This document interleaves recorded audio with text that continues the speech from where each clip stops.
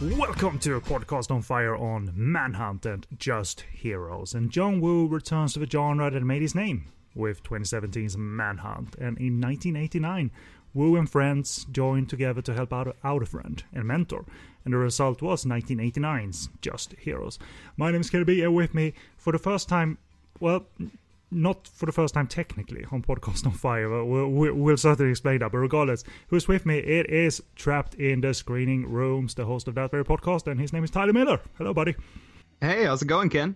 Why is this first, but not technically first? Well, we recorded something for a podcast that Tyler initiated that was abandoned for no other reasons than there was sort of life in between and good things happened afterwards. But that conversation was reused on this network because I thought it was good conversation. So because what Tyler did was in that interview piece and then chat about movies across 2 hours or whatever, he prepared very well.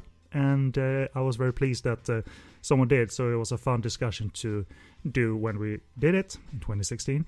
And it was a fun discussion to bring back. But I thought now when Podcast on Fire is not going away, it's not going to be archived and then have to be reused by someone else. This will be the perfect time to bring on Tyler properly. Well, thank you very much. Well, hopefully we won't have to post-dub this episode because I am... notorious for butching up Japanese names, so if my pronunciations get pretty hair-raising, just let me know. Well, I'm not an expert on Japanese cinema or names, or even when the proper order of names when it comes to Japanese names. So you're probably better than I am in that regard. But and there will be a reason why this show will be sort of Japanese themed and tinted, because Manhunt is largely a Japanese language movie, mixed language, but we'll get to that, and it's Japan connection. But in terms of you, Tyler, you're not like content with being, idle, is what I've gathered watching you on social media and your productivity. I mean, you are a podcaster yourself, so let's start with that very thing. Like, you've gone from one podcast to another, but this podcast, which you are going to give the name again to us, this leans still more towards being a radio show on actual airwaves, or is it still so to say just on the web, or what's the sort of context in terms of how you craft Trapped in the Screening Room? Well, Trapped in the Screening Room is my movie review show, and it's through the school I go to currently. I'm located in Denver, Colorado, and through my college, I work with their radio station, and it's kind of a weird situation because it's technically a podcast, but they do air it through rotation at the same time every week. So there's usually I've been fortunate enough to have good connections with press people and setting up film reviews. So usually there's a new episode, and I usually have at least one more in the folder, so if I do happen to be sick or can't use my voice for whatever reason, I can keep it in rotation. But yeah, it technically is a podcast, but since it's part of internet radio, they are starting to add more commercial breaks and kind of play around with the format. And I've actually started working on the leadership team there, so actually in the next couple months, probably in fall of 2018, there'll be some big changes, and they'll kind of more mirror, I guess, a standard radio kind of format. Kind of think of like Mark Kermode's, like the BBC radio, how he does his live show. Mm-hmm. So over in England. So it's kind of like that, where it's I have my notes and it's loose film reviews, but it's kind of a mix of improv and actually having my written review in front of me and kind of, sparring there. But yeah, it's technically a podcast with a little bit of radio sandwiched in there a little bit. What's the sort of mission statement currently in terms of what movies you cover, or its new releases and whatever you're a fan of that you can squeeze in there, or what's the dealio there? Well, that was the original idea, was they didn't have a film critic, so I kind of jumped in and was like, here, hire me. So I guess my enthusiasm kind of caught on, and they just sort of hired me on. But yeah, it's pretty much the main focus is to, cover new movies that are currently out, and then, kind of reflect back, kind of like what we're doing on this episode, where we have a new release and then like an older film that kind of can be compared, whether it be from the same creators, or if, in this case, if it's a remake, I can talk about the earlier film or any pre-existing franchise. But I'm hoping to do more retrospectives once I start doing more text reviews for the website. Yeah, that makes it fun, I suppose, where you can pick and choose your evolving path rather than follow a set one by the radio station. Because, I don't know, it just feels better, doesn't it? Where when you're able to bring context that people want to hear, just for the sake of being current. Like people may want to hear a review of the latest Jurassic Park movie, but you have something else, whether dino related, that you want to bring in the show on the show too, and that's your choice and not this out of left field choice that's alienating or anything. Like it sounds like after all is said and done, you are the programmer for this whole shebang.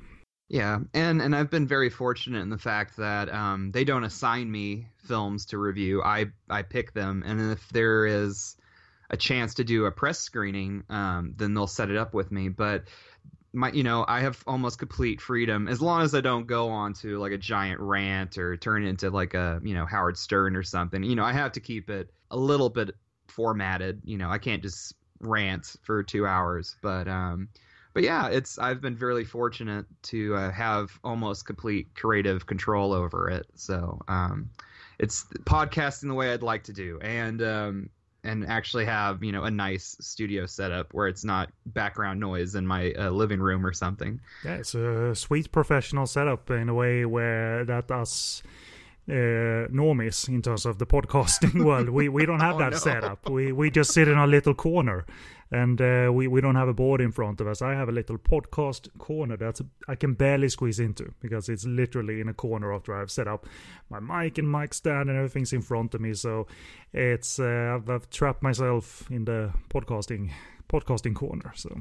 Well, and not to go on to too big of a tangent, but I will say when it comes to quote unquote normies, I mean, it's it's still the same kind of routine. The only difference is I currently live with roommates, so if they decide to have people over, I don't have to compromise when I'm going to record.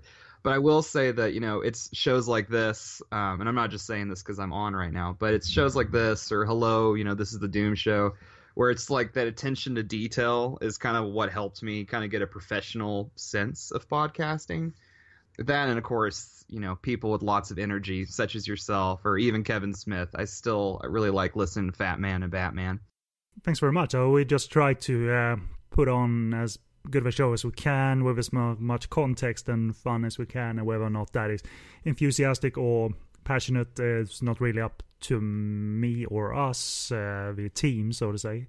But I would say we know we put on a decent enough show, and we can always do better.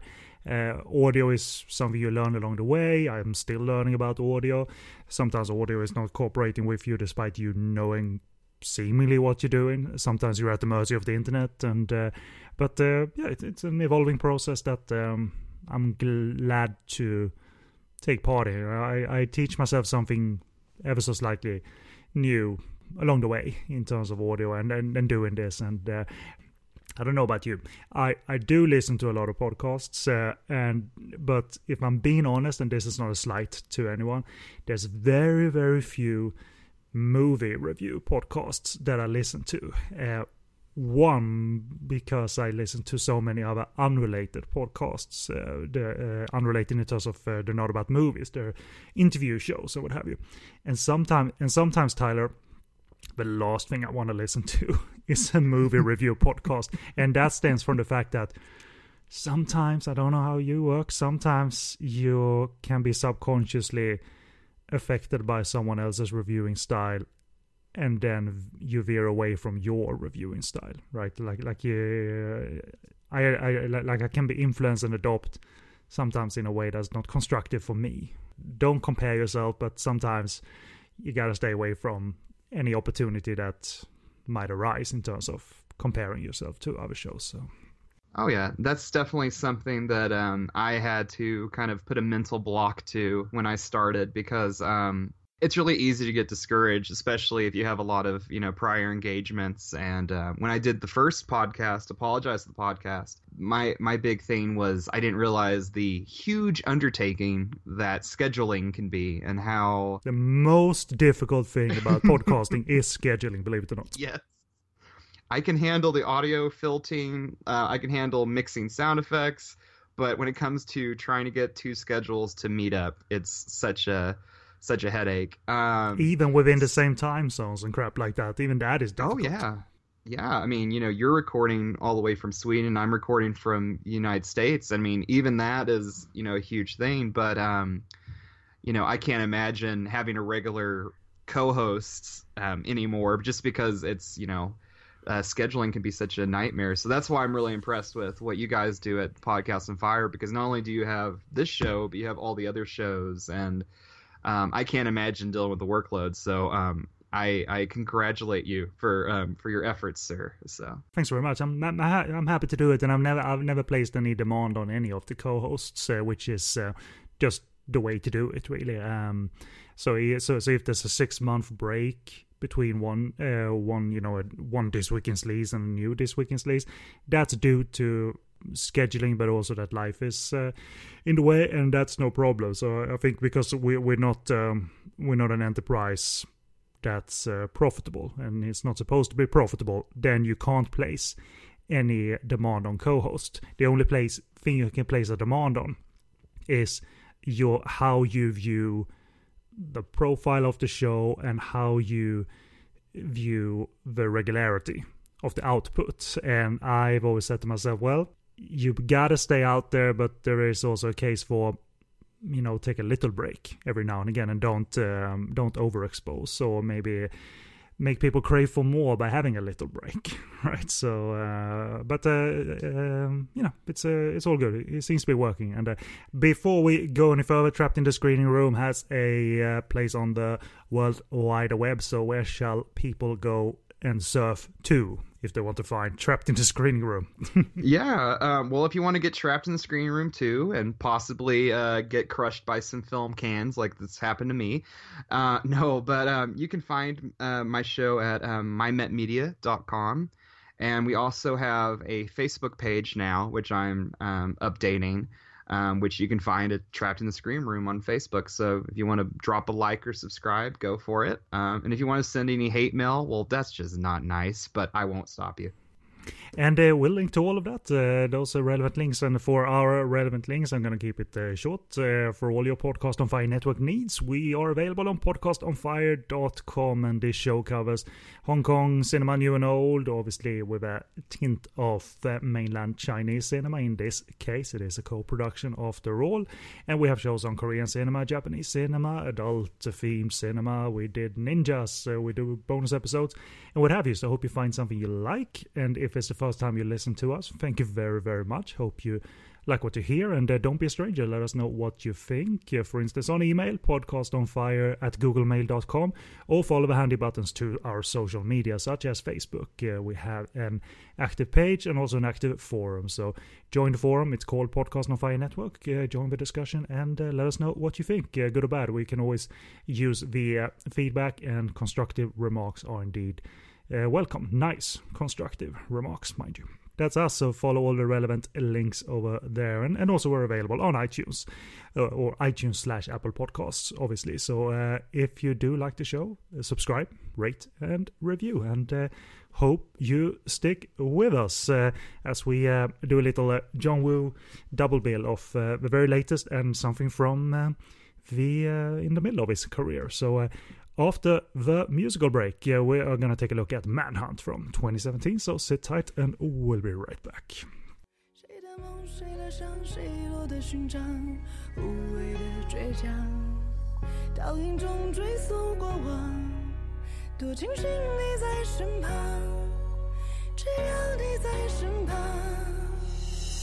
哎，你一直在我看不见的地方，指引着前进方向，为我保驾护航。一路有你相伴，迷雾也随之消散，是天使还是恶魔，我都不会有遗憾。早就领教我，这世界没有绝对。And welcome back. In the first review of this John Woo double bill is Manhunt from 2017 and plot from IMDb. And I'd like to keep this plot very simple because it is simple. Accused of heinous crimes he didn't commit, the prosecutor sets out on a mission to clear his name. And that's not a telltale sign of, oh, this movie seems bad because the plot is sparse. Nope, that's as simple as the plot goes. And let's do some brief opinions first of all before we go into some minor background and the actual review itself. So, as for my short opinion, it's rough. It's not without its fun stretches, and the actual show-stopping gunplay, which should be show-stopping, is more than okay. It's even exciting. But as little as I expected from Manhunt, I came away with the feeling that I was struggling with the in-between stuff that I was trying to connect as a fun B-movie experience, but it sort of didn't connect. It also tries to connect through that over-the-top visual energy that John likes. I was a bit detached and just had fun for some stretches of the movie. So, but that's not me being like all, where's the old John Woo? I want the old John Woo back and everything sucks now. Bye. Where's Chow Yun-fat at? Exactly. It is what it is, and it's cool that he's doing heroic bloodshed again, but it didn't connect fully for me. So, in short, first of all, what's your opinion of Manhunt? As a John Woo movie, I'm really excited that it is a heroic bloodshed film. And kind of like your opinion, it's rough around the edges. I think it's a little too long. And I think my biggest issue with the film is it's just sort of middle of the road, and it kind of starts off at a bad page. And it's almost like John Woo through kind of going on autopilot. Actually, when I was talking about the movie with a friend, I actually compared it to Replacement Killers. The movie with Chow Yun-fat from Antoine Fuqua, and it kind of feels the same way. It's got the same story beats, it's got the visual style, but it's watered down for consumption. And I have no idea if that has to do with the fact that this is a big co-production and he was filming in Japan, but it's a fun little B movie. I think it probably could have handled a few, recuts or, script polishes or something. And really, it's probably one of the most entertaining films of his I've seen in a while, because I haven't seen Red Cliff or the Crossing films. No, I never went into Red Cliff, but people say, oh, those are right. It's just I have almost a syndrome where when anything is historical, I feel like I must do homework before. But I'm sure Red Cliff puts things in context before you through exposition and the actual storytelling at hand. So it probably will be all right, but it will never go away. It will always be there. So I can pick it up either in the 2-part version or the single edit version that's out there. Cool. That's we'll cut you off for now. This movie is adapted from. Either it's adapted purely from the Japanese novel, but that Japanese novel was made into a 1976 movie starring the great Ken Takakura by the same English name. So I don't know if they took all the beats from that movie and put into Manhunt. But the reason I'm so insecure about that, and I don't know what I'm talking about, is the fact that I haven't seen the original Manhunt. I know John had expressed a desire not to remake necessarily Manhunt, but to honor the great Ken Takakura, which is a very noble thing to do, to go into creativity that way, regardless of what you think of Manhunt. But you have actually seen speaking of long, the actual almost 2.5 hour long Japanese movie. So is it at all wise to compare, or could you just simply state, well, it's its own thing, is it any good or not, kind of thing?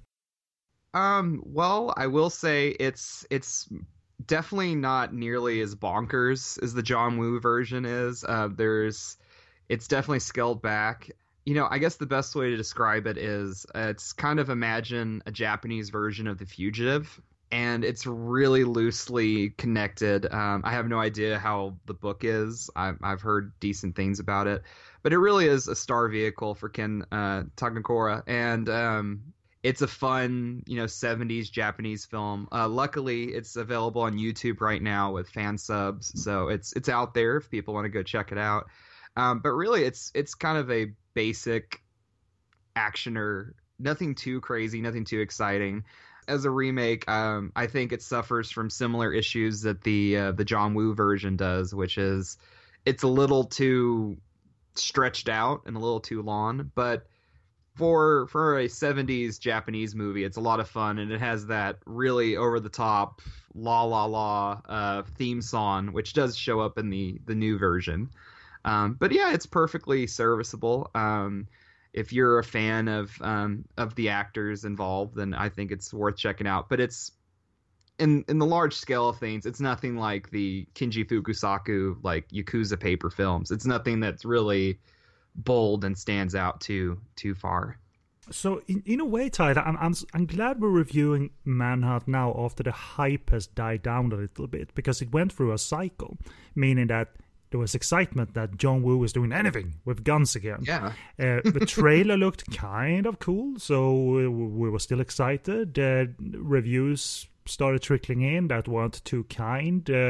Then people's sort of expectations, I think, not died down, but they became more, okay, we know it's not another masterpiece, so let's go into it without, just watch it. No, don't attach any baggage to it, and don't think about like, oh, John Woo has his best days behind him. Just watch the movie, judge it on his own merits now that it's before us, because during the process it also was bought by Netflix, so now it's almost globally available to you. So I don't dislike that cycle, Tyler, that it went through, that the hype really died down, and then, at least for me, I went into it, well, I sort of know that people didn't like it, and I'm just going to watch it. For me, it was no biggie if John Woo never returned to heroic bloodshed again, you know what I mean? Because John has paid his dues, right? Like, he can't like tarnish his reputation by not doing or doing another movie of this kind, you know what I mean? Oh, yeah, and plus the fact that, I mean, if he stopped making movies right now, everyone would still talk about A Better Tomorrow. Everyone would still talk about Better Tomorrow 2 and The Killer and Hard Boiled. So just from those 4 films, his reputation is, sealed in gold, in my opinion. And when I went into this film, I had a similar experience. I pretty much was like, I've seen lesser John Woo films. And oddly enough, and I guess you can tell me if you felt the same way, Manhunt, in a way, is almost like some of his lesser Hollywood films. Like, it felt tonally like Broken Arrow or Paycheck. And it's trying stuff, and it has a little bit of gunplay, and it's kind of all over the place and over the top. And it's filled with plot holes. But, at the end of the day, it's a fun B movie. So, when you break it down, yeah, and I could feel, I have notes on it later, but I could feel there are stretches where there is a flow in terms of silly, outrageous, even partly sci-fi in style type of movie, and that's fine. But there was this issue of, man, it's not connecting all the time, and I so wish it would have, because I'm easy to please, man. I mean, just put any dumb shit in front of me, and I can be on board and be a fan through and through. Let's we'll jump all over the place, I suppose, but let's address something about the language of the film. I actually forgot to ask: is Manhunt the original at all international in style, with characters from different countries, or the mixed language Japanese and Chinese characters is all the idea of this version of Manhunt? It's pretty much just this version.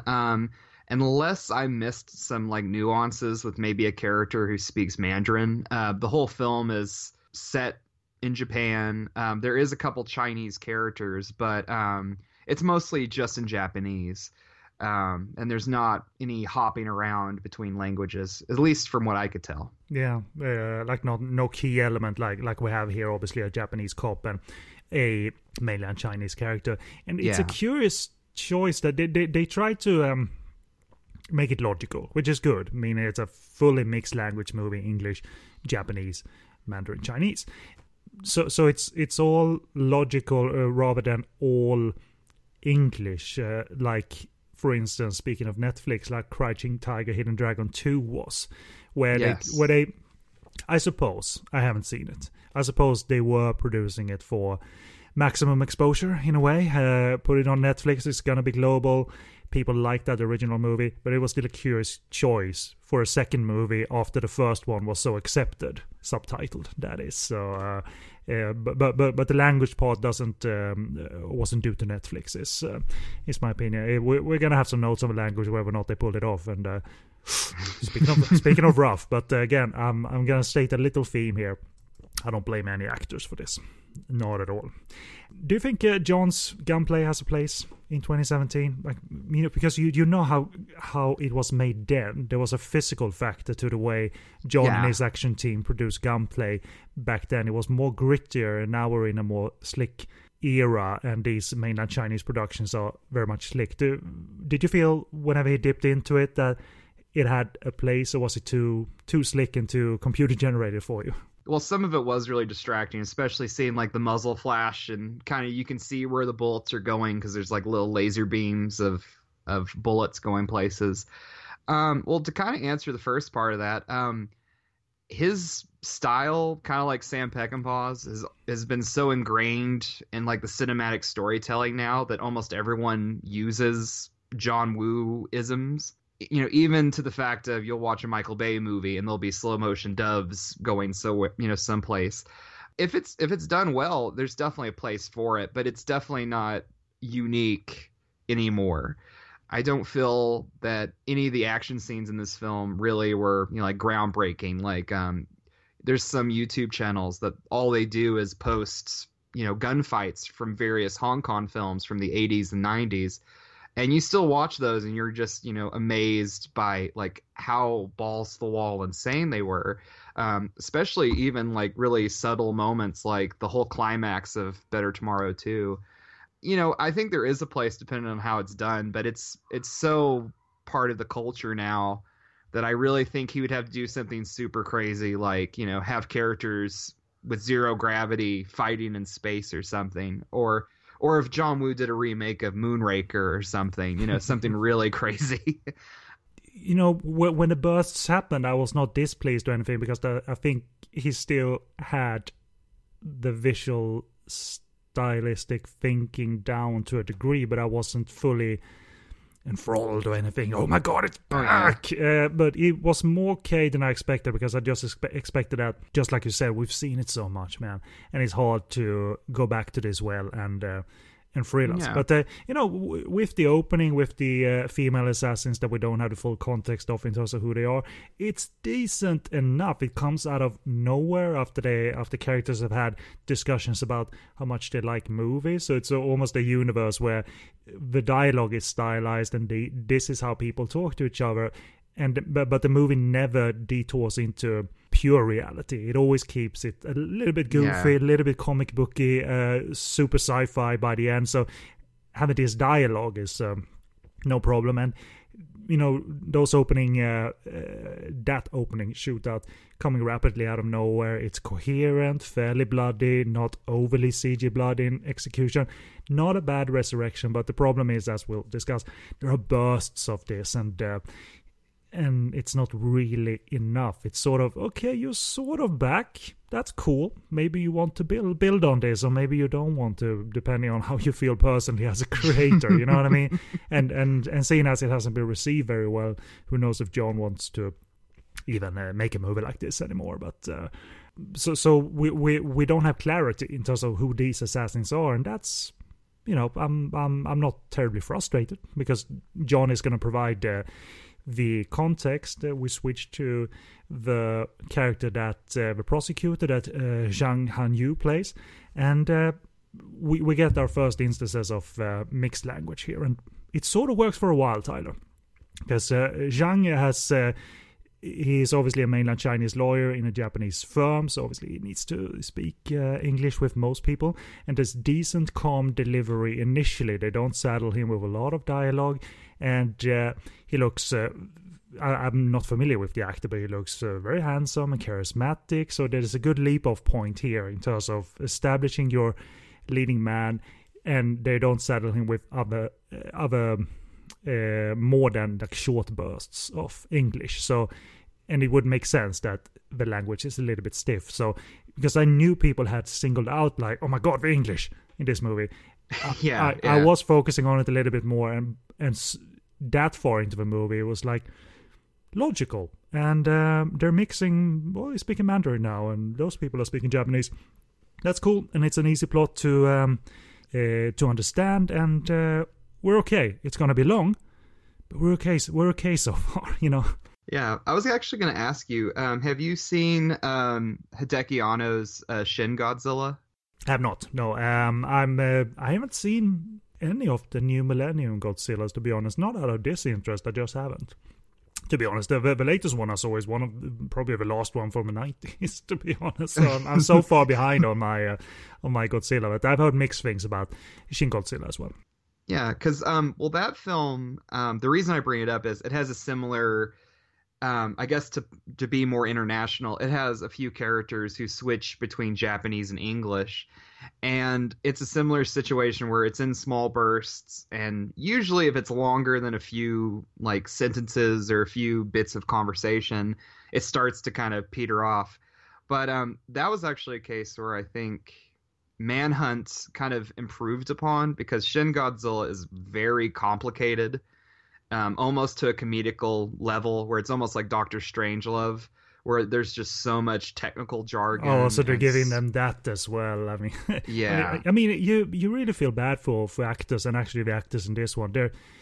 It's not like Manhunt was a project in the making where everyone went to English lessons and coaches to get this right. It feels like one of those movies. Well, we got this prep, we got this script, and we're casting you. You're gonna do English, and it's gonna be fine. We'll start shooting in a month. Cool, good. And here we are. We're shooting. You're gonna speak English now, and it feels so rushed to saddle actors with larger bursts of dialogue they're clearly not comfortable with in terms of nuance. I wouldn't be able to do it better, obviously, but I can't criticize it fully other than from the production standpoint. So I in terms of the makers, but the players, you just feel a little bit bad when Zhang Henyu and the Japanese actor who plays the cop, Masahiro Fukuyama, when they do tough guy dialogue back and forth to each other, and unfortunately it's gonna produce howls, and not in a good way. And I did laugh, but I felt sorry for those guys. Man. Same here. I tried so hard to accept it. Like, if this was being said in Japanese or Mandarin, I would probably be like, ooh, rock on, because, it's an action movie, so there's going to be one-liners. But I think for the fact that they're either learning their languages phonetically or they're just really rusty with English, I mean, that's something they're not doing all the time. So just like you said, it's sort of not fair to criticize them for it, other than they put a lot of this in the trailers and the promotional materials, so it didn't really paint a good image for the film when it was coming out. So clearly it's quite evident early, right, that this is kind of a B movie plot wise. He's not trying to make a statement, and even when he attempts backstory and characters characters shared backstories and that drama, I don't think John actually bothered to. Like, he didn't ask us to take that seriously, despite crafting poetic imagery and dissolves and different filters to the flashbacks.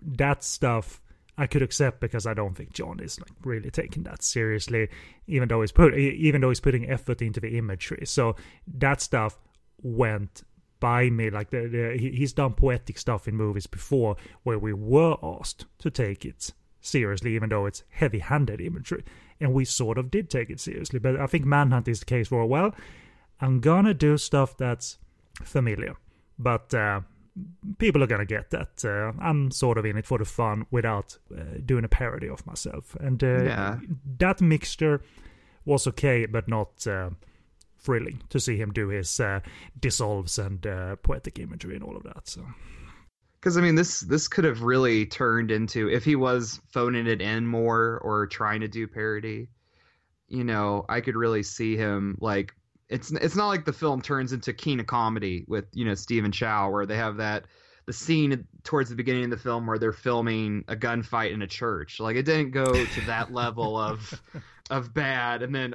call in Jackie Chan. You know, you're gonna make me think of King Kong so much, because I love I love when Steven, who's an extra in the scene, stands up after they've done this hugely technical shot. I have opinions about my character, Mr. Director. Cut! Oh, imagine how often John Woo had to put up with that in some of his earlier films. That would have been interesting. But do you think, seeing the John like pull out the stop, so to say, he's bringing his action, he's bringing his visual trickery, and he's arguably rehashing imagery, whether doves or the slow motion or the action, which is obviously the key element. How was that, seeing him bring some of that stuff back? Because reviews have pointed that out, and I want to say reviews I think have been a little bit unfair in terms of the imagery that John repeats. But what did you think of that? Because clearly you recognize that, well, that's a beat from the past, that's a beat from the past, that's a beat from the past as well. I think, there's definitely a few set pieces from The Killer. I mean, there's the boat chase, almost a boat chase, and there's jet skis. And then there's a shootout in a ranch style house, which is very much like The Killer. But really, I was just excited to see more gunfights and more of the John Woo that I've known and love and made me such a big fan of Hong Kong cinema to begin with. Did it spike your interest there for seeing him play out that in front of us? Like, I'm bringing it back, but I'm trying to do something new at the same time.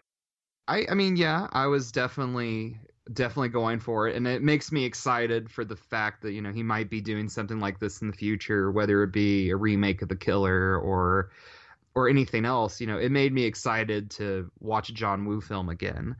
Yeah, I kind of agree, because they didn't bother me. Like, he's even like, I'm gonna come off as the stupidest reviewer in the world, but I'm gonna put this on the record. John's use of doves in this movie, clever. Yeah, I thought it was funny. Because we all of a sudden, I'm not going to spoil it actually, all of a sudden, oh yeah, that's how he gets the doves into it all. But he uses them in a way where a fight or struggle between two characters, the dove going through the frame means one character now has an advantage all of a sudden. And I've never seen John do that, and I thought that was clever. And throughout the movie, those narrative and visual cues from the past, they were more mild rather than restaged. You know what I mean? Yeah. And I like that balance quite a bit, actually, because I just had in the back of my mind reviews that really singled out that, John Woo's greatest hits, everything's the same. Yeah. No, I didn't think all was the same. I recognized it, but it wasn't all the same. Well, I don't think there was a character in this film named Ken who's throwing hand grenades at people. It wasn't like, remember my twin brother Mark? No, John, you did this already. No. What happens? Or you have Troy Hark, being some sort of, music critic or teacher, from the first Better Tomorrow. I would have loved that, because I love when Troy Hark acts. I always love that. That is, and it's something that's been catching on, but I'm glad that you mentioned the set piece with the doves, because not only was it clever, but it seems like he kind of probably knew that his fans are going to be like, well, hey, where are the doves? So he actually did something with it other than just sort of slap it on the screen. Exactly. I like that very much. You can see that in some of his Hollywood movies, that it seems like he was almost asked to put it in, and sort of in a half-hearted way. Just like Hard Target. Yes, exactly. Well, I sort of I like Hard Target, that is like a 15% remake of Hard Boiled, unashamed. But if you do it well, then it's all cool, man. If you do stuff from the year before, because it wasn't 10 years earlier. It's like literally his last movie. And even there's hints of the Dragon Boat Festival assassination from The Killer is here, but it isn't the same. There's just some. It's even partly subtle in a way. So he's trying to catch new viewers with narrative techniques and stylish tricks he's done before, but there's no full remake of set pieces here. They're set at certain similar locations, as you pointed out. Yeah. And I thought that balance was okay, very much okay. But there's a lot of stuff that simply, I think I sum it up as well, there's bursts here, and maybe a tighter movie would have made me feel a little bit differently towards the fact that there's merely bursts here. I'm glad John is back, but I'm not sure, everyone is uber pleased with how it turned out. But speaking of, by the way, of the jet skis chase, I think that's the better sequence in terms of pace and how John crafts his extensively stylized shots. I thought that was pretty good, actually. It felt a little bit new as well. But yeah, as the movie runs through its backstory of, cop versus suspect, the backstory connected to the drug company, that's all fine when I think about it and not when I talk about it. But I don't know about you, Tyler, but I felt it really didn't connect to me in terms of a tight, entertaining film, because the elements are there. The plot elements are so simple and there, where you could just sort of sit back at, well, it's at least over in 90 minutes. I wanted that kind of movie. Unfortunately, it's a 110-minute movie. It's definitely stretching it to fit a bolder runtime, and that's my big criticism of the film too. Is just it's too middle of the road for me to be upset, but I am still at the end of the day a little disappointed with it. Especially since, it's his return of heroic, bloodshed, and it's supposed to be a tribute to, one of his favorite, Japanese actors of all time with Takeroda. So at the end of the day, I guess that's my big thing, is just I almost wish it was just cut down a little bit, because the first half of the film is really not rushed, but it's very quick. As soon as he's on the run, he bumps into the cop, and we're introduced to the cop. And even that should have been a little bit more fun, I think, because yes, it's a classic good guy versus bad guy, but they'll come to an understanding. But that relationship, I thought, was sort of like, well, it's there. The actors look comfortable enough as actors, and they're professionals.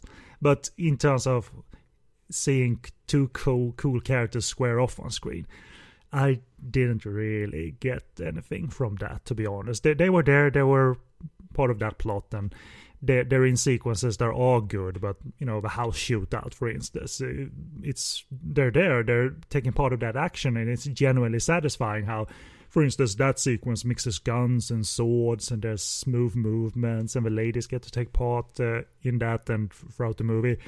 And you forget some of the bad when sequences are good. You adjust to the basic stylish spectacle of 2017 that rehashes a few things. So at points I thought John was in really fine form in the actual shootouts. But for me, I merely forgot about some of the cringy, underwhelming B stuff in between for a while, right? There's too little there. Like, I watched The Foreigner just a few days before. They're not related, but I was just reminded of the fact that that's a tight movie, right? The Foreigner is not demanding, but it keeps you focused, and it's entertaining and fairly exciting.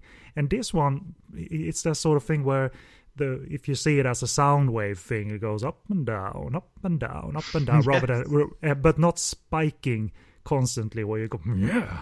All right, and by the time you reach the end, which I won't spoil, I thought, well, it's sort of cool that it's a sci-fi thing, but by that point, Tyler, I wasn't into the crescendo of the finale, and you're supposed to be, and I tuned out because now John is going forward, and I've seen good sequences in the movie, but I wasn't that interested by the end, to be honest. That's definitely, kind of a similar reaction I had. I ended up enjoying what happened by the end, but, I'm going to be kind of optimistic and hope that he still has it. I don't think this is a case where he's just phoning it in, and hopefully when he does his next project, whatever it might be, I hope he brings the same kind of energy and actually learns, I guess, some different things, and because there's no telling what behind the scenes problems there might have been, whether it be just the script or maybe there was issues with actors or something. But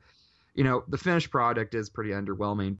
Do you think personally that he argues well enough that making a B movie so sci-fi fairly applies? Like, do you think he argues well that this fits? To me personally, it's not that convincing because I've seen him do sci-fi before with like Paycheck, and that's why I kind of wanted to mention the two back to back, is they're very similar in there's good sequences, but the overall finished product is not there. And actually one thing I wanted to mention was, since you brought up The Foreigner, that's a similar case where if Manhunt had two central performances like Jackie Chan and Pierce Brosnan in The Foreigner, I think that might have taken away from some of the negative and made it more watchable. Because The Foreigner, not to do a whole review, but it's very well paced. Even when it starts to get sidetracked with like subplots, it doesn't stay in those too long.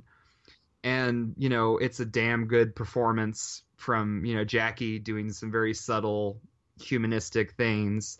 And then I'm not sure what you thought about Pierce Brosnan, but I thought he made a really convincing, probably one of his best performances in years. It was very Northern Irish. We haven't heard that ever. Yeah, I liked it.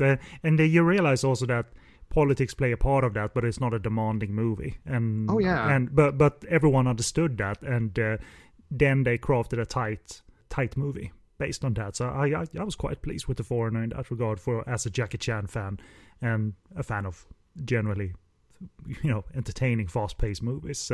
And I sort of agree. I mean, John is. He's returned to this genre. Is it a grand return? No, but it's a return, and there's flashes here, and maybe something else can be done with this if John wants to pursue it again. If it doesn't, then that's fine too, but it doesn't land as it should, and I was hoping it would, because that, little bit spoiler, but that super soldier serum reveal is just sort of out of batshit crazy cinema, and I just wished I liked that more, because it's sort of up my alley. Like, look at the idea we have in store for you, viewer. We're going to do this now. It almost works, because the best performer in the movie, and I wasn't surprised that I thought this way, is the free scene role from veteran Yasuaki Kurata. And when he goes apeshit towards the end of the movie, yes, that was delightful. Because he's a genuinely good actor. He's had a bit of an acting resurgence recently. God of War was the movie I really liked Yasuaki Kurata in, and to see him go, that one. It's a decent enough period martial arts movie, and he gets to act in Japanese in that one. So, but I just like when he gets to go crazy here. But I expected that, because he's a good veteran, and they don't give him English, thankfully. So. He just sticks to the language he's comfortable with. Exactly. I'm at the end of my notes. I just wanted to say that you need to deliver somewhat of a whole product, and John and the production didn't. So that's my problem. But no hate here, just hope. There's hope for the future. I mean, when I look back at the film, there's definitely the standout action scenes that kind of make me excited, and I actually, rewatching it for the show, I was really taken back by, mentioning the superhuman serum that you just brought up. But also, I liked the dynamic between the two female assassins, even if it seemed like it was shooed in like in a weird area. And not to go on a tangent, but do they ever actually, I'm not sure how the subtitles were for your version, but on the Netflix one here, they just said a classic movie on DVD, and the main character just happens to have a DVD of his favorite film in his car, and that's a plot point. Like, I don't know what. Yeah, they didn't say the title of the movie. It was very was ambiguous.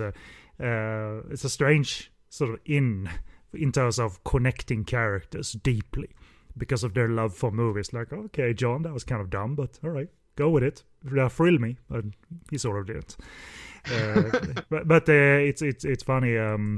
The Korean actress Haji Won is apparently as big as you can come. Currently in Korea, you won't feel it here, but it's sort of cool that John does a pair of female action heroes, and I can't for the life of me think of many instances where John focused that much on female gun-toting double gun heroes. You know what I mean? Even when there is, like, I guess, characters of action in his films that happen to be female, whether it be like Gina Gershon in Face Off, they really don't participate too much in the action. So it was really cool getting to see, you know, both of these actresses get a little more to do.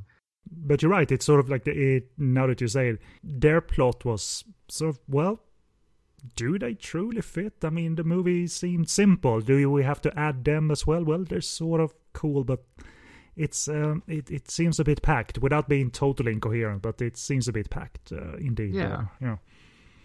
Hey, for listeners who do not know, the other female assassin, you had a little trivia note that I didn't know of. So you have Haji Won as Rain and Angeles Wu as Dawn. So what's the connection from Wu to Wu, if you will? Yeah, so, well, I mean, it is John Woo's daughter in the film, and she actually, oddly enough, gets most of the action set pieces. And I think out of everyone who's kind of given the task of, you know, doing lots of dialogue in English, you know, whether it be her growing up some in the States, I don't know, but it seemed like she handled her English dialogue probably the best out of everyone in the cast. So, but it was really cool seeing, I guess, John Woo passing down the torch to his daughter, even though she's kind of barely in the film, but I thought she was a lot of fun, so. Yeah, I didn't know that. I didn't, even when I saw the name, I didn't think twice about connection. But that was all cool. I wanted to mention, I looked up this fact, and maybe this explains things. So this is straight from Wikipedia. The mainland China distributor thought the version shown at the Venice Film Festival of Manhunt was a huge mess and unwatchable. So the film got a complete recut from original source materials when shown in mainland China. So I guess that's early in the timeline, and I don't know what you think, but should we presume that what we get here on Netflix is the recut? Well, this is the first time I've heard of that, so it probably could be. I haven't seen. I'm not even sure if, since it's on Netflix, if it will even get a U.S. release. I'm not sure about in Europe. I know there's a Blu-ray in China for Manhunt. Do you know if there's like both versions, or is it not really? No, I did not, because I didn't know it was on disc already. Well, it takes time sometimes, so you don't know the timeline between cinema and disc. But it's a little indicator that the editing wasn't smooth as such. And I know John has had problems with the edits of movies recently. The Crossing Part 1 was released to underwhelming reviews, and I heard that for Part 2 they were going to bring in Choi Hak to re-edit the movie. And this is where you need to educate me, viewers. Was The Crossing Part 2 ever released, or is it one of those cases where we couldn't get it done? It's still bad.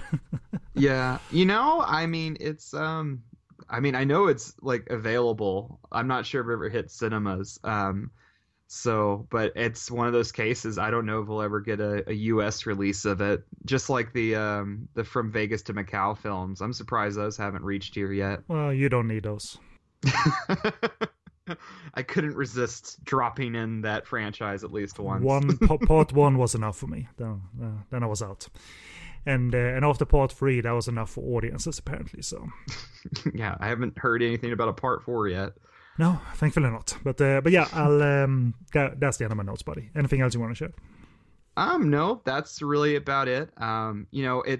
I'm glad that it has such a wide release, and this isn't a case where it's a Hong Kong film or a Chinese film that's kind of lost in the ether, kind of like what I mentioned when the From Vegas to Macau films. I know there's also a new Better Tomorrow that just came out. I'm not sure the title. Is it just Better Tomorrow, or did they have another title for it? Either that or Better Tomorrow, whatever year it was made in, 2017 or 2018. Okay. Because there's no clear signs of that being released. So for someone on a limited income who can't import all the discs from Yes Asia, it's really cool that we got it, and I hope that other films get picked up for distribution through Netflix, because I think while this one might be a misfire, or, you could say John Woo shooting blanks. Trying to get your quotes in print media, my friend.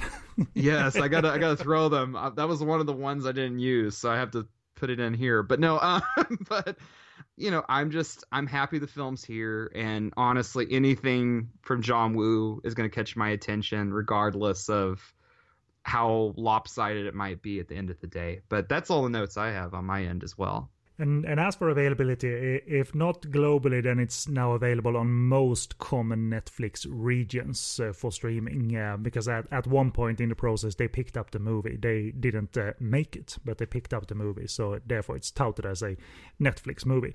So it's available in regions such as America, Sweden, Canada, and the United Kingdom. So indeed, you can pick it up and judge for yourself. So that was a little surprise that Netflix...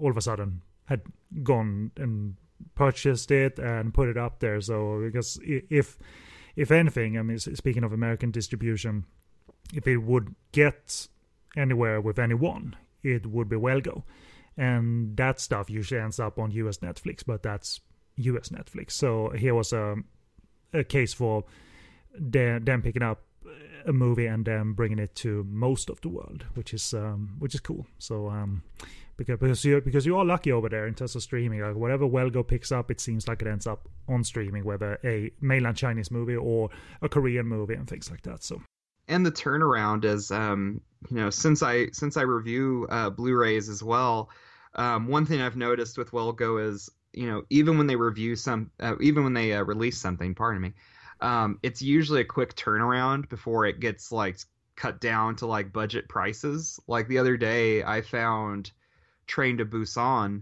for $5 at a local store. So yes, it's DVD, but I'm not a perfectionist when it comes to DVD or Blu-ray. As long as it's not, unwatchable, I'm usually okay. I'm sure you've dealt with mini VCDs, and I've dealt with mini VCDs. So anything that's watchable is good to me. Sometimes the only way to watch these sleazy movies, just the perfect format is VCD, because a low-budget, flat, sleazy movie just fits that format really well. The pixelation of the female body parts, like it's keep it stable, like cheap MPEG format.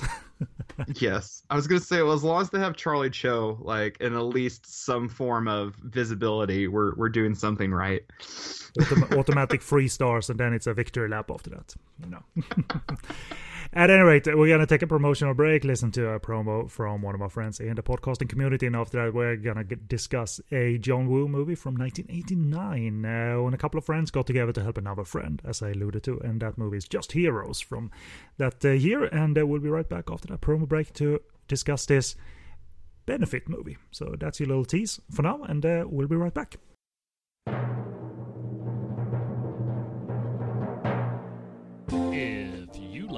Westerns, comedies, foreign films, horror movies, action-adventure, and classic cinema.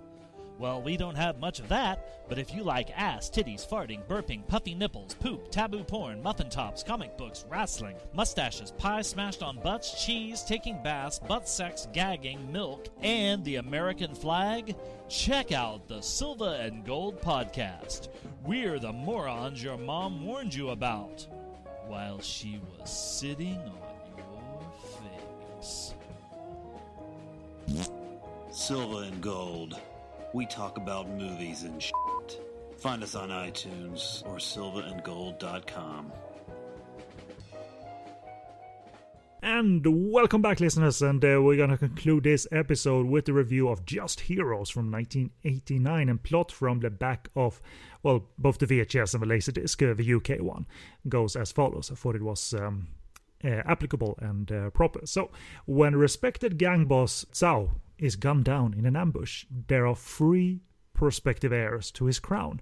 Y, played by David Chang, who just had his birthday. I think he's like 71 or 72 years old, David Chang, still looking good, aka John Chang. So he's the first prospective heir to the crown. He has left a tried life to run a fishing business.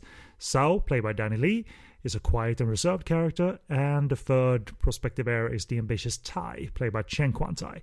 According to his will, the gangster boss wanted Y to take his place, but when Y refuses the duty, it is passed to the reluctant Sao. Tai's right-hand man, the baby-faced Jackie, played by Stephen Chow. Yes, that's Stephen Chow. In a role that's not funny at all. He feels his boss has been cheated, and when Y uncovers evidence that Sao was the traitor responsible for their boss's death, Jackie resolves to get his revenge. So yes, double crosses and crap like that. And I say crap lovingly because I like this movie. As lightweight and in between, sort of sandwiched in between Woo movies as this feels. You know, it's not an individual John Woo movie. You can feel the motivation that they wanted to make a basic gangster picture, but with signature elements of the day in 1989, and to make them as close as to elite as they could come, and therefore, you know, the heroic bloodshed of it all gets the job done, and more so for benefits' sake. And I'll explain where the benefit and the charity angle comes from. So it's an easy, fun watch with actor spotting galore if you're a fan of many of the character actors of the period. Many of them are here, and it's got some killer action. So yeah, they didn't go lazy on us. Tyler is my point. They put in effort for and the motivation was the benefit of it all, the charity of it all. So that's my short opinion. What do you think of Just Heroes? I guess the shortest of the short. I love it. It was a movie in John Woo's career that I kind of discovered towards, I guess, more recently. It was one that was like, oh, wow, a lost heroic bloodshed movie that's not available on DVD and is really like not that easy to get a hold of. And I was really surprised. You know, usually if it's something that's kind of obscured like that, there's kind of a reason for it, you know. Well, with Hong Kong cinema, sometimes it shouldn't be obscure because it's really good, but their treatment on home video and extending its home video life, that's a different story. That even gems aren't extended on home video after Laserdisc or even after its first DVD, right? So you never know. There's so many key Hong Kong movies, action or otherwise, just gone because they didn't bother to upgrade them. Rights got passed to Limbo, and there we are. So there's that part of the Hong Kong cinema history too. You know, the bad part of it is that we can't get the good ones, not all of them. Yeah, and the fact that there was just so many good ones that were being, you know, made, but you know, and that was kind of like what was really exciting about it was the fact that it was kind of an obscure John Woo actioner that came out during his, you know, his heyday, so to speak. And yeah, I mean, it doesn't feel like a charity movie or a benefit movie at all. It feels like a legitimate, you know, gangster actioner. And honestly, while it does feel like maybe like lesser John Woo, it doesn't feel like a compromised production at all. Nothing feels phoned in or cheap. You know, and in a weird way, it's a really compatible film to Manhunt just because, you know, it is a lesser actioner. But this one is like full tilt. You sort of, the reason I say lightweight and in between is that it was sort of quickly conceived, and you can see that it was made for a slightly different purpose. But in the end, they didn't do a half-hearted job or anything. That's the reassuring thing, even though it's not as affecting as other John Woo movies, but it sure is fun. It sure is fun. John wasn't fully responsible for this. This is co-directed by one of the actors in the movie and also an accomplished filmmaker, Wu Ma, the late Wu Ma. It's said that John did about 60% of the film. So that suggests that they were not working side by side all the time, and maybe shooting different units as well to get this done. There's a lot of stuff to be done, a lot of action to be done by John and his action team. But you can certainly see what sequences are trademark John, whether action or drama in between. You know, again, the stuff we see in Manhunt, we actually see here with slow motion montages and dissolves and music on top of that, trying to make his poetic imagery even, but here we deal with a cheaper movie and from a different era too, so it's made ever so slightly differently. Wu Ma is a famous actor, a popular actor, and as well as underrated director, and he's passed now, but he left quite a good legacy as both a serious and comedic actor and also an underrated director. And this was reportedly made as a charity film for legendary director Chiang Chai, who had employed so many of the actors coming and going in the film, as well as working close with John and Wu Ma during his productions at Shaw Brothers, because both of them were assistant directors to Chiang Chai during a period in their life. And I think Wu Ma even got co-directing credits every now and again on movies, but you can see them in the credits as assistant directors and things like that. So that's why everyone came back and gladly appeared in small roles and big roles for their old mentor out of respect. And why wouldn't you? Because it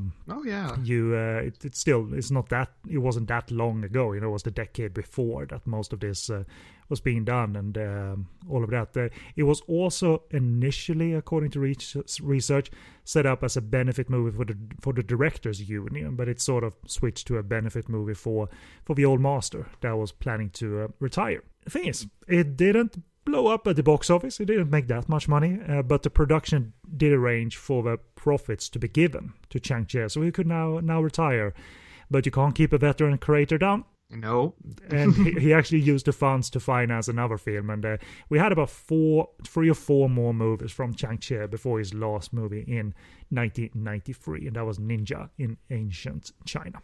Also all-round creators, despite being the lead actors in the movie. It said that stars Danny Lee and David Chang heard of Chiang Chai's financial situation and helped develop the story that turned into this one. And it also will have these notes, but it also turned into a movie that it's so amusing, and it should be a killer for the movie, but it isn't.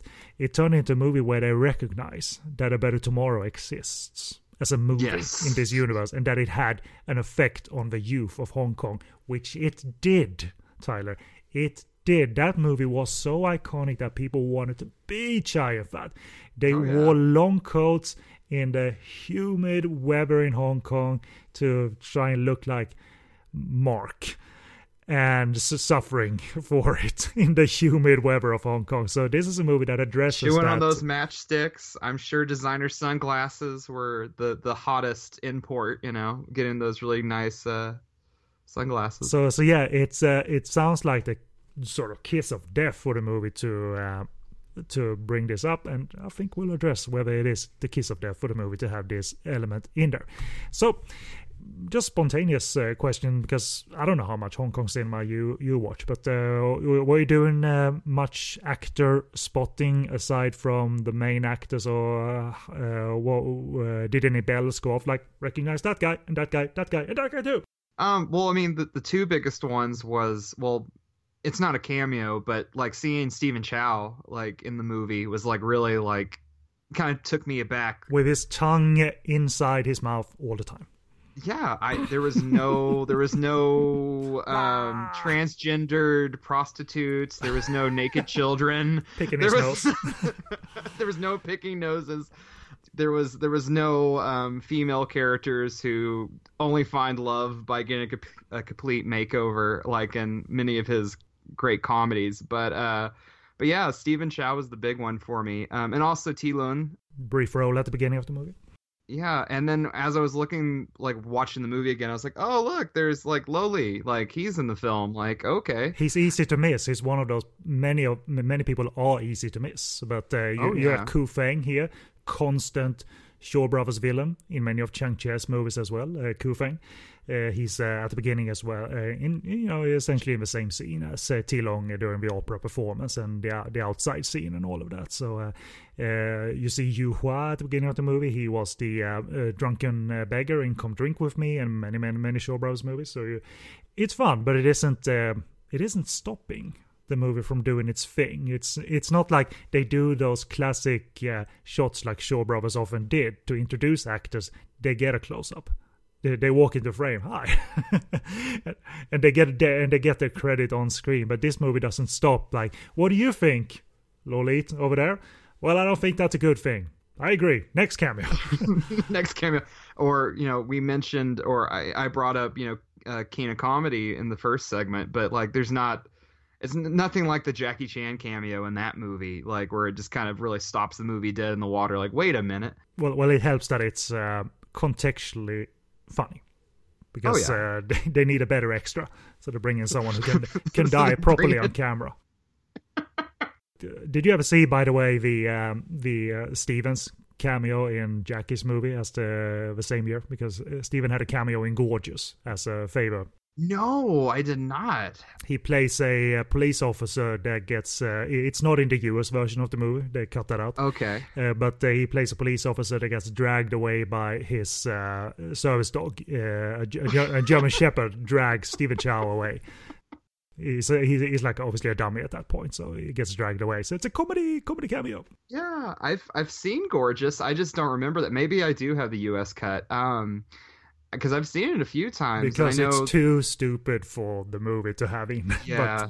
But the point is also despite all of these cameos, and it seems like a production. Well, just get everyone in. We'll shoot some action and all of that, and people will come in droves because this is the flavor of the decade, and John is big. It seems like a rough assembly of gangster movie tropes and characters, but in the end, you could argue that it is, but it doesn't come off as a movie they did with 50% gas in the tank or anything. Yes, the drama, the gangster drama is recognizable. The actual drama is not very, the melodrama of it all. It doesn't get to you like other John Woo movies did. But this is so good because it's recognizable. It's instant, and it's you admire the purpose they made it towards. So all makers, including John, put forth their best, and they could tap into their technical execution of the day, because Tyler, this is what among the things they did well and often in the 80s. So I always think that they can almost do this off the cuff, but it never really comes off as just do some stuff like we do and that'll be good. Cut, move, print, moving on. It really feels skillful all the way through, especially technically. Or what do you think? And at the end of the day, I find it, when I was thinking about like what to put in my notes to describe the movie, one thing I wrote down was I found it interesting that for someone who's so well known for his action films and being, kind of the champion of brotherhood, not only John Woo, but Chun Che, all his films, whether it be the Venoms or All Men Are Brothers, or, different films like that, where it's all about friendship and brotherhood and the bonds between men, that it would be a film made to, help him out of a tight financial situation using that same kind of energy. Not only does it happen in front of the camera, but everything going on behind the scenes, And there is something here that's very comforting, from the get-go, because John and crew aren't thinking that we should save the action for later in the movie. No, let's start right away and do what we can do so well. And even if this is sort of John mild to a minor degree, it's still pretty damn cool still to see how he uses slow motion, how loud the sound design is in terms of the gun effects, and it's a golden era I never get tired of. These performers, even the slightly elder one, are still in their prime. And maybe it's rose-tinted glasses because this is what I grew up on. This is how I discovered Hong Kong cinema. But John obviously elevated all of this to a balletic art and still shows it in this movie. Oh, yeah. The loudness, the big squibs, the dirty violence. I mentioned balletic, it sounds very pretty, but it's dirty violence, it really is. And he also has cool and confident heroes that can even afford to smile as they head into battle. And as Danny Lee enters on his motorbike in the first scene, and everything's great.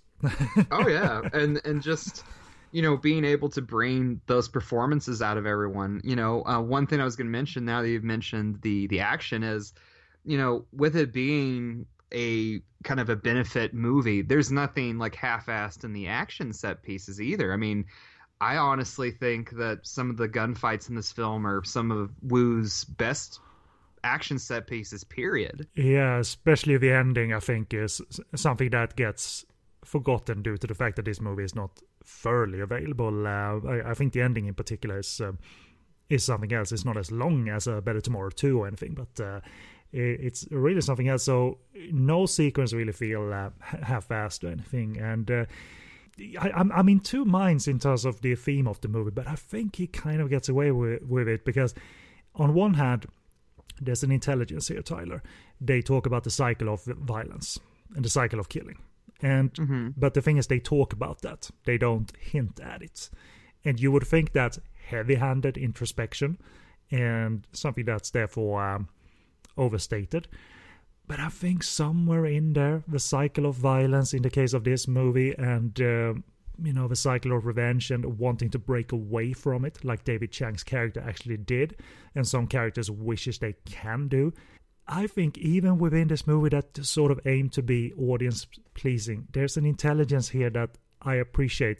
It's not affecting in terms of, oh my god, I feel for Danny Lee, that he wants to get out. But I think it's kind of, it's intelligent enough where, again, I couldn't do it any better, but it's not a sloppy element either, this intelligence about, in this world, no one wins, really. And they still have fun with it. I mean, if this would have been, because it's John Woo and he can kind of juggle that many balls in the air, I can't really imagine, I know that Woo Ma co-directed it, but other than the two of them, I can't really think of any other director standing behind the camera, because if it would have been like Troy Hark, it might have been more flamboyant. It would have been fucking nuts if it was Choi Hark, because Choi... I steal that quote from Jonathan Ross, by the way, but I still think it's true. Like Choi, it's true because he said at one point, Choi Hark is fucking nuts. Even when he's like doing like, I guess, more low key films, there's still like crazy, like what in the world is going on elements. Or if the movie would have been directed by like Ringo Lam, for example, like it would have been darker and grittier, and there's just it's playful and serious when it needs to be, but it doesn't take itself too seriously, which I think is what's really great about it. It's really balanced. Yeah, and also in terms of the serious nature of it, they attempt character depth, but it's more on the surface, and it's there. For instance, the relationship that Danny Lee has with his wife, played by the beautiful Chen New, who I think was married to Alex Mann at one point, if not at this point. That depth is more, it's there on the surface, and I appreciate it, and I like that she's in it, but it's more basic tropes that is more than possible for a signature Hong Kong action movie. John has put forth more depth, and more harrowing depth, of course, but I think it's more than passable, and especially because of the things that they say and the tone they establish, it manages to be intelligent enough, anyway, that the way I just described the whole thing about the cycle of violence, and that we all lose in the end. That this is no fun, and that brings me to a question: the youth in this movie, represented by the little kid, not little kid, he's a teenager, working for David Chang's character. I'm gonna stop right there because I do want to get the actor's name right. Is it the same actor from Ricky O, or am I thinking of someone else? No, it is someone else. It is not Fan Xiu Wong. Okay, because he was in Righting Ron's, and he was like really like scrawny. Yep. And Righting Ron's. So just seeing him go from that to Ricky O, it's like, good God. The actor is called Nai Jan. He's been in 5 movies, so he's not a prolific actor. His character, aside from being the kid who works for David Chang, he is enamored with A Better Tomorrow. He loves A Better Tomorrow. How do you think Wu and Wu Ma handle the notion of addressing the fact that A Better Tomorrow exists and how it affects Hong Kong youth? Because clearly the adults, they don't care for the idol infatuation that youths have with gangsters. So what do you think of this? Because it's a risky element to put in this movie.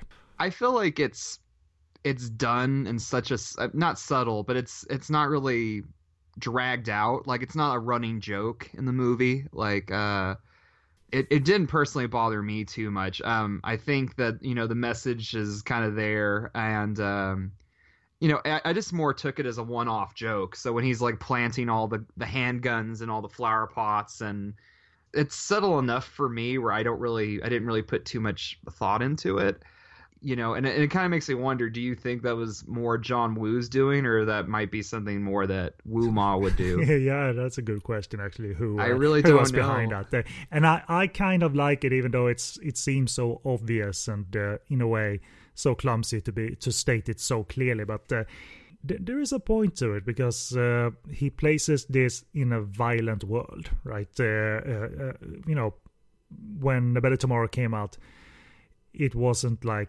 it was a documentary necessarily. I'm sure gangster violence existed, but it wasn't a 100% true documentary, and everybody was super scared because they depicted reality. Now we want to escape reality, and now he's making reality. You know, it was still entertainment that affected the youth and moviegoers, and here they talk of the fact that, well, this movie exists and a violent world also exists, and that's nothing to idolize at all. And that's enough of a good point where I give this movie a pause, despite this being a slight comedic inclusion. But I kind of dug it, that the adults sort of just work, just pursue actual work and don't idolize things that are not they're not that pretty. And obviously that character is gonna experience hands-on that it isn't pretty.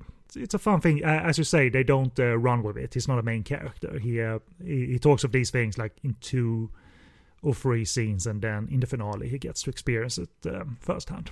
Did you ever see, I think it's Badges of Fury with Jet Li that came out a few years ago? It's kind of a comedic film. I didn't. I heard of it. I heard it was, you know, average or so. But then again, I don't know. Oh yeah, in the film there's actually a set piece where they're interrogating a suspect, and spoilers, and they actually mention Police Story, and they actually mention like Jackie Chan's character, and it's like a running gag throughout the interrogation, like, well, hey, this could be like Police Story, and they start like humming the theme song to the movie, you know, and that I found that funny just because that movie is like a full-on comedy. But I feel like if here in Just Heroes, if they had that kid like dwell on it anymore, I probably would have been checked out. Like if he would have started quoting it like, oh, these grenades are something else, or, you know, if they really started quoting from the movie, I probably would have found it insufferable. But as is, it was great. Yeah, it's good that they kept it to the volume that they did. I very much agree. Mild spoiler, but I'm going to say it anyway. I've never ever seen Stephen Chow run over pregnant ladies. Yeah, that does happen, doesn't it? That's what he does, and not in an ironic way either. His character is mopey and filled with rage, and he's gonna do some heinous violence here. It's so, I mean, actors in Hong Kong could jump genres, but yeah. Steven obviously established himself like the same year, really, as a comedy persona. So that's why this is so jarring to see him just run over a pregnant lady. So I mean, it's a beat for the movie, and obviously it furthers the drama. But it's strange to see. It's really strange to see. Yeah, I mean, and there's been all sorts of wild things I've seen in Hong Kong cinema, but you know, whether it be, I guess, even like going back to I just can't stop mentioning it, but going back to like King of Comedy, like that movie towards the end takes like a sharp turn to the left where they're actually in the middle of an action scenario where Stephen Chow has to pretend he's becoming an informant for, you know, the police. And, you know, even that is pretty wild, but nothing to the stakes of, oh, wow, we're going to run over a pregnant lady. You know, this isn't Taxi Hunter, you know. It's strange, and he doesn't look fully comfortable, Stephen Chow, doing this, but he's still on the verge of transferring to crafting his comedy persona. I mean, I'm not sure All for the Winner had come out yet at this point. Perhaps it had, but still he had this movie in the can, and it was going to come out anyway. So audiences didn't come and see it because of him. That's for sure, because it merely did like 8 million Hong Kong dollars at the box office. It's quite cool that Wu, he's working with somewhat older actors here, and the past Shaw Brothers stars.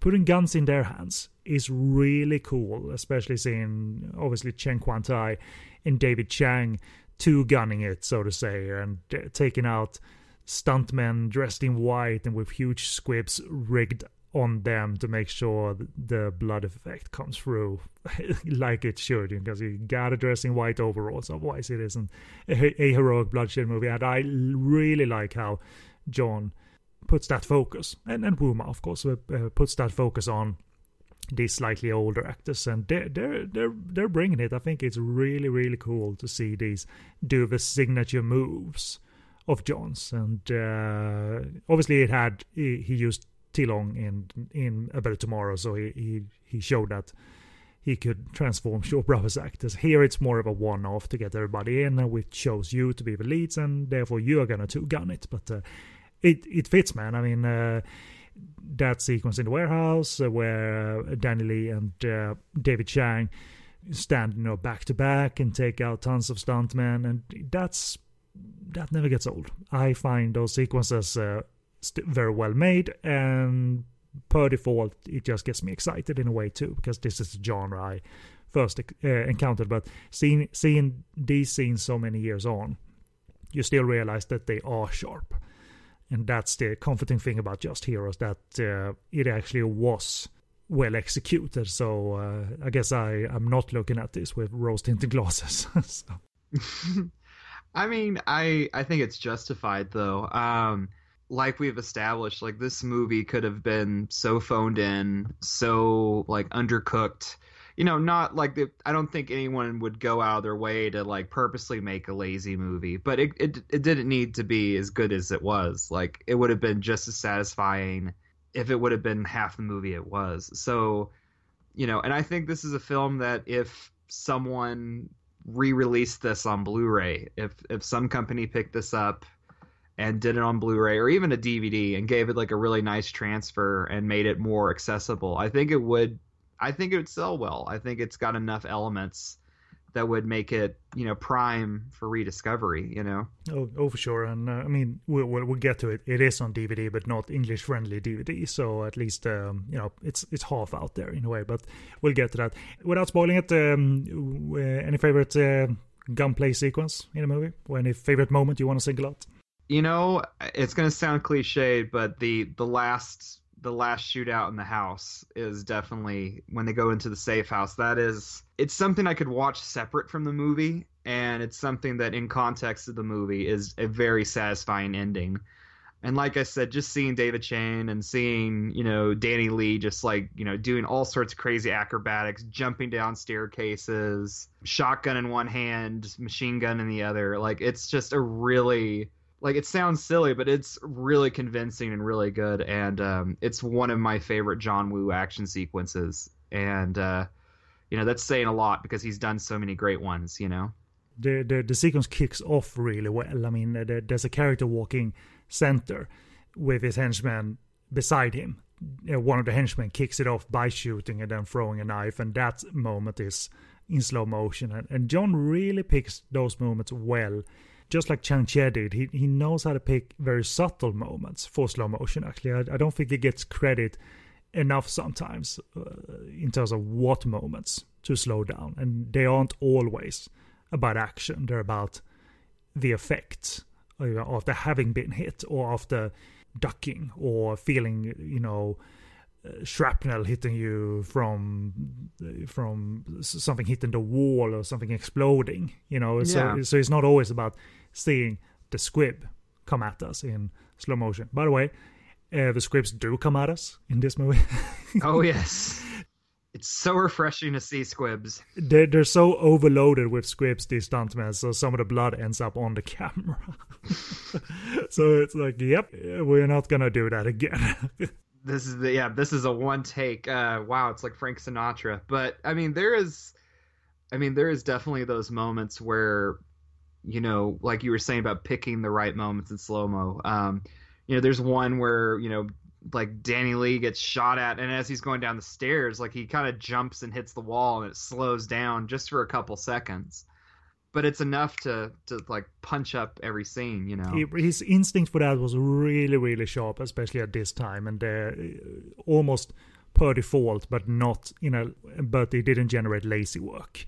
And so it's vintage stuff that never grows old for me. I really, really got excited watching this ending sequence again. It's really elite. I think it's a signature sequence of this movie, but it's not a wait to get to this stuff, because we get decent interval, decent amount of action before that's similar to this. So it's not like this was the only sequence they had time to do. Really pleasing, really pleasing. Oh yeah, especially like, you know, even to a lesser extent, like the opening, you know, jumping around the boat, using the shipyard to like deflect bullets. Like, I mean, just the choreography itself is amazing. And then of course you have Danny Lee on the motorcycle coming in, and it's perfectly paced out little moments. It never drags on where you're like, okay, we get it, you know. And despite these scenarios being set at such standard locations, he and his action team, and I'm gonna name the two action directors credited were Yun Bun and Lau Gowing. So and they're both in the movie as well. So not gonna waste their presence. You're gonna be in the movie too. It's really like a sequence at a dock, sequence at a house, sequence at a warehouse. But they don't need to make those things that original for it to come alive, and it certainly does. Just like Kung Fu movies were set at standard locations. If you execute within, then it doesn't need to be that original for it to be cinematic. Yeah, I mean, think of how many great action set pieces happen to take place at tea houses. I mean, it's something that's familiar, but you can do so many scenarios with it. But yeah, I mean, kind of the long and short of it, I mean, it's just, I think Just Heroes is perfect comfort food. It's a really well polished film, and I really do hope that someone picks it up. It might be a little too niche to kind of warrant like a crazy like 2-disc special edition or something, you know, kind of like what Dragon Dynasty used to do. You know, Eureka right now is doing Iron Monkey. I don't think he'll ever really get that kind of status, or he can get a big special edition release, but I feel if it gets a proper like English language release, I think it will definitely be rediscovered. And in terms of availability, then what we had and what we have. So it was once available on UK VHS and Laserdisc back in the day. I bought the VHS back in the day, so it's quite a watched version. I bought the Laserdisc last year. It's from the same company, so it's the same transfer with no subtitles and all of that. But the pro to this release at the time was that it was the full uncut version. It featured the full array of violence that was missing from the Hong Kong version. Censor cuts or just sloppy cuts, I'm not too sure, but it was also missing, and I won't spoil it, but there's a finale reveal and content regarding who the villain is, right? In this full version, there's a flashback to a dialogue we didn't hear 20 minutes earlier. There's a female character that says something to another character in his ear and reveals who's the villain.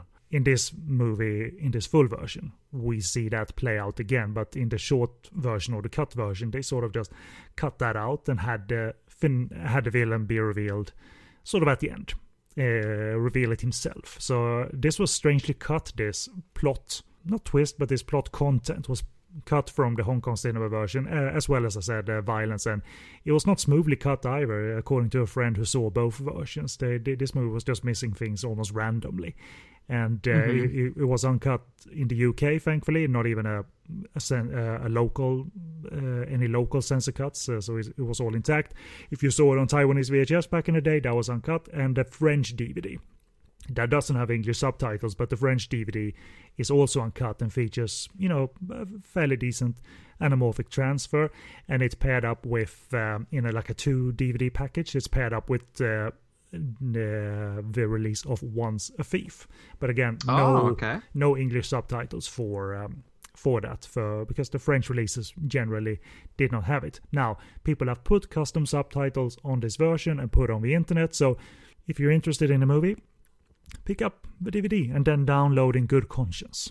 And the French DVD is actually available for mostly reasonable prices on, for instance, the French Amazon marketplace. And if you can navigate Amazon in America or anywhere else, then you can navigate in the same site in French. So that's what I recommend doing. It's actually, I remember a friend told me that they didn't really advertise that Just Heroes was on there, but it was on a second DVD. So you picked up once a thief and, oh yeah, bonus, Just Heroes. Sweet.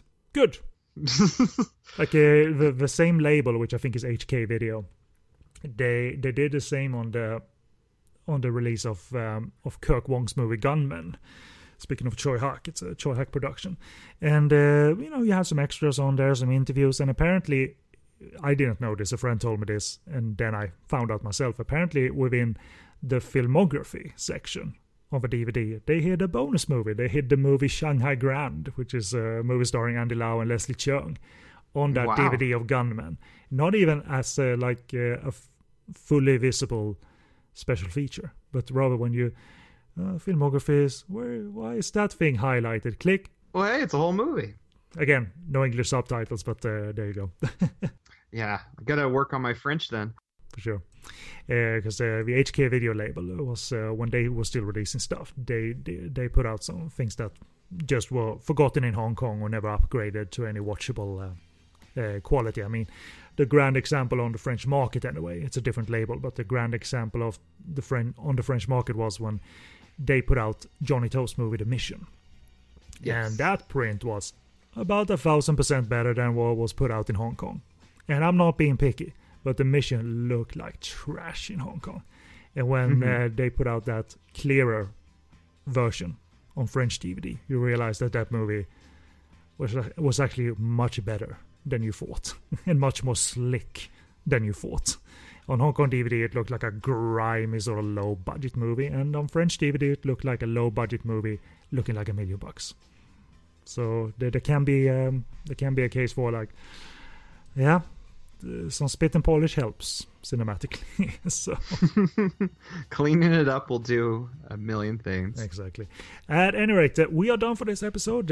We are not going to do an extensive plugin section in terms of the network's plugs. I'm just going to say that for all your Podcast on Fire network needs, go to podcastonfire.com. You'll find all relevant social media links to my review website, and all that good stuff. And also our iTunes feed is linked to. Click the buttons at the top of the website. But the full firm plug is the one that you'll get, because you're the special co-host and guest. And so if people have forgotten, what's the name of your radio show / podcast, and where can I find it, Tyler? Well, thank you. It's Trapped in the Screen Room, and you can find it at mymetmedia.com. And also, if you want to check us out on Facebook, we do have a Facebook page. Just search Trapped in the Screen Room. Thank you so much for having me on the show, man. Well, we'll certainly do it sometime again. You partly programmed this episode or fully programmed it. I don't remember now, but I just said yes to the selections because it's an excuse to watch Manhunt and an excuse to rewatch Just Heroes. So thankful for that opportunity. So, but at any rate, we are going to sign off. And I've been Kennedy, and with me was Tyler Miller. So awesome sauce. That was a lot of fun. Thanks for doing it. Appreciate it.